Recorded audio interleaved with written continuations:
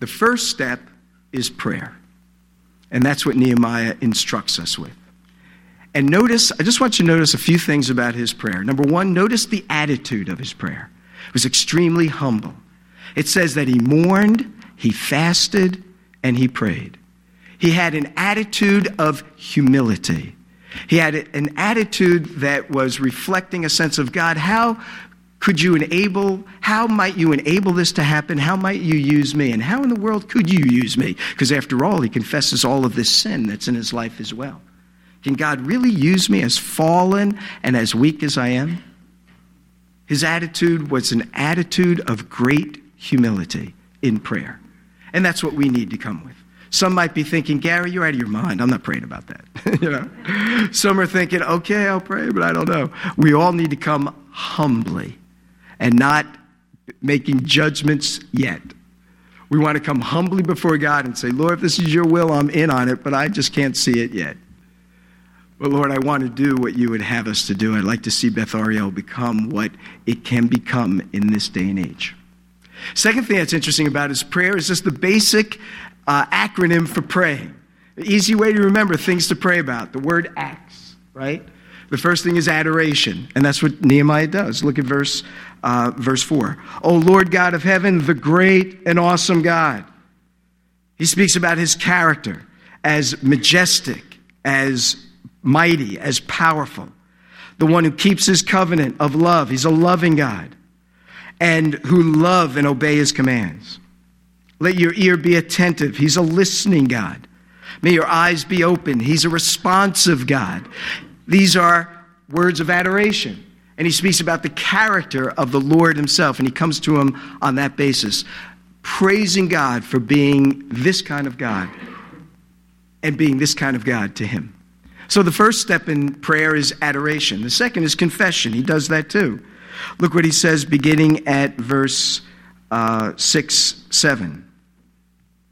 Or is it 6? I can't with my eyes. He says, I confess the sins we Israelites, including myself and my father's house. Is that wonderful? You know, he's confessing the sins of the people. That's why our walls are broken down. That's why we've been taken into captivity. But I really love what he says, and myself. It's not just my people, it's me. The problems at Beth Ariel is not them, it's me. Are we ready to admit that? The problems and conflicts that we have are due to me. That's what Nehemiah is saying. And he wasn't even around when they were taken into captivity to Babylon. But he's a humble man. He's an honest man. There is none of us who is without sin, and there is none of us who has not sinned. Or let me put it in the context of Nehemiah. Nehemiah's sin is no different than the sins that caused the exile to begin with. His sin was of the same caliber and of the same character. That's what he's saying. I was no different. If I was there, I would have done the same. In fact, Yeshua denounces the Pharisees in his day for saying, if we were there, we would not have done the same. That lack of humility and honesty. Fact of the matter is, if any of us were Adam and Eve, we would have done the same. And so none of us can say, well, we're innocent of wrongdoing. We are all in need of confession of our sin. And that wonderful promise, if we confess our sin, he's faithful and just to forgive us of our sin and to cleanse us from all unrighteousness. So he practices this acronym of prayer by, first of all, adoring God. Second of all, by confessing sin. Thirdly, he gives an indication of thanksgiving. If you look at verse 8, remember the instruction you gave your servant Moses. He reminds God of what he told Moses. If you are unfaithful, I will scatter you. That's what happened. But if you return to me and obey my commands, then even if you are exiled or at the farthest horizon, I don't know where he says that, but what he said was certainly true to that. Right? I don't know any passage where it says, if you are exiled, I'll take you from the farthest horizon. But I love how Nehemiah rephrases what God did say about him regathering those whom he scattered. But he says, if you are exiled, people are at the farthest horizon, I will gather them from there and bring them to the place I've chosen as a dwelling for my name. And so there's an underlying expression of thanksgiving that God has been faithful to his promise because our people are being returned to the place where he has set his name in Nehemiah's day. And then lastly, he concludes acts, adoration, confession, thanksgiving, and supplication. Then he makes his request. Look at verse 10.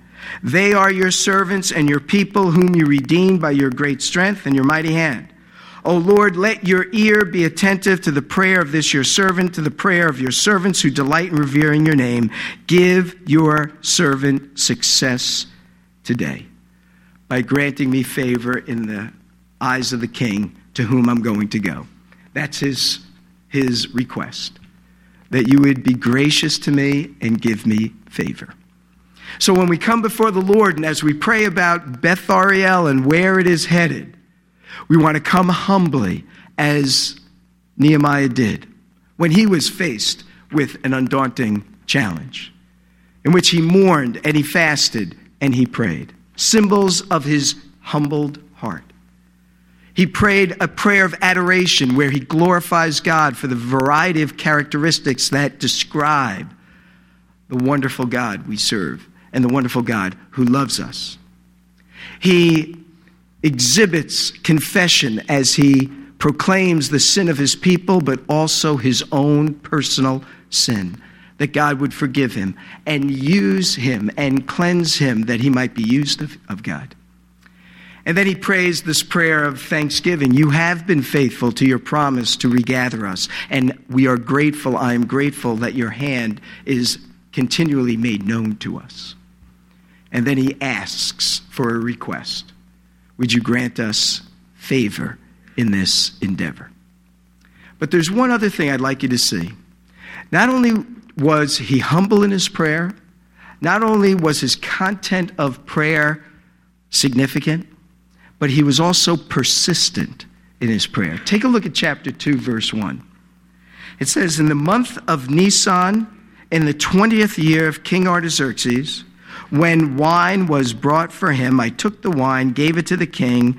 I had not been sad in his presence before. So the king asked him, why does your face look so sad when you are not ill?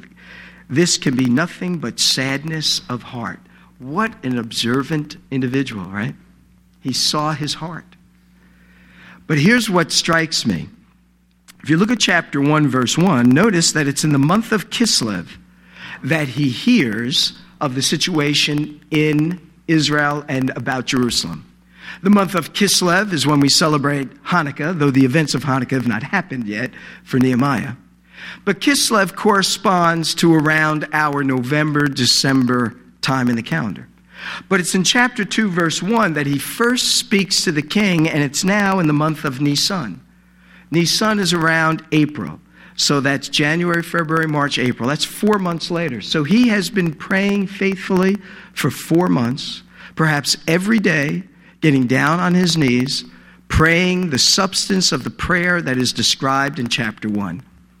And during that time, God was preparing the heart of the king, no doubt, as well as the heart of Nehemiah. And so now 4 months after he starts praying, God opens the doors. That just seems to suggest to me that we need to be persistent in our prayers. We are so used to instantaneous things, get on the internet, get on your email, answer your phone calls, whatever it is, turn on the television, put your food in the microwave. We're so used to instantaneous things that we expect that when we pray, we should just open our eyes and there it is, But what Nehemiah seems to illustrate is, it doesn't always work that way. We saw in the book of Daniel that he was fasting for 21 days before an angel was able to break through a demonic spirit that was withholding this faithful angel from coming to Daniel with the answer to his interpretation of his dream. Here, Nehemiah's got to wait 4 months before he gets opportunity. What incredible patience, I would think, and what perseverance in prayer. So as we launch out into the next phase, the next era, the next moment in the history of Beth Ariel, we would be wise if we started with the right foot. Nehemiah gives it to us as one who had a great task in front of him and a great challenge. The first step is prayer. The first step is to come before God humbly. The first step is to adore the Lord for who he is. The first step is to confess our own sin, inability, and weakness and frailty. The first step is to give thanks for what God has already done in the history of our lives and the history of Beth Ariel. Our first step is then to ask the Lord for his help. And the first step is to keep doing it and not to think that once we've done it, we've done what we're supposed to do. And now God has an obligation to somehow respond to us.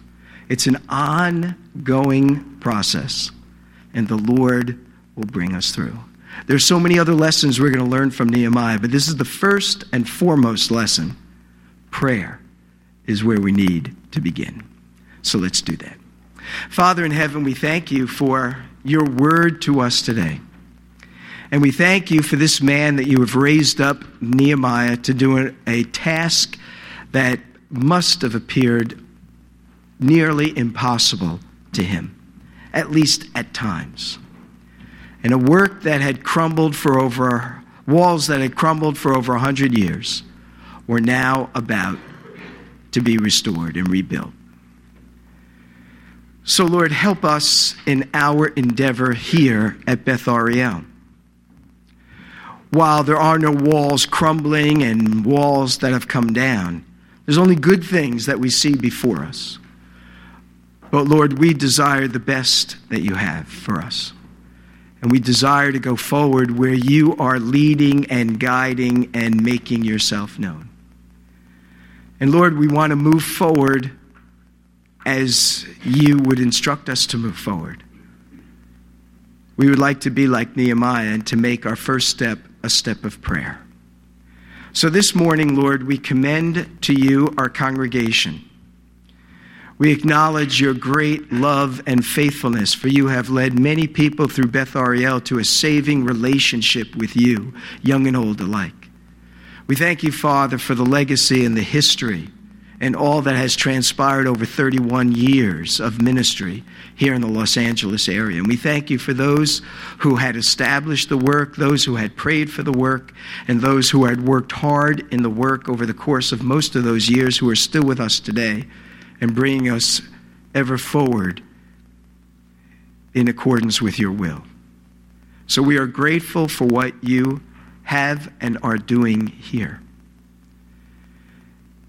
And Lord, we are faced with decisions, we're faced with opportunities, we're faced with your command to go into our world and proclaim the good news. So Lord, we would pray that you would use us, guide us and lead us to lead many more of your people and others alike into a saving, vital, genuine, personal relationship with you through Yeshua, the Messiah of Israel. We pray, Father, that if this facility is to become a hub of messianic activity, and it is already in small incremental stages, but if there's something more that is afoot, Father, might you lead us down that road. And Lord, if it is your will that we would acquire this property, move on the hearts of individuals who will be devoting themselves to working this out. Move on the hearts of those who will be providing the resources, financially and otherwise. Move on the hearts of the leaders at the Bridge Fellowship as they meet with the group of fellows that from Beth Ariel. Move on our hearts that we would know your will and we would move forward in accordance with it. And then, Lord, help us to be persistent in our praying. Like the story that Yeshua had told of one who goes to his friend and says, "Can you help me because I have someone coming over and I need bread?" Father, might you help us because we are in need of all of these things and more for the work that is yet in store and ahead of us. So, Lord, we give you all honor and praise.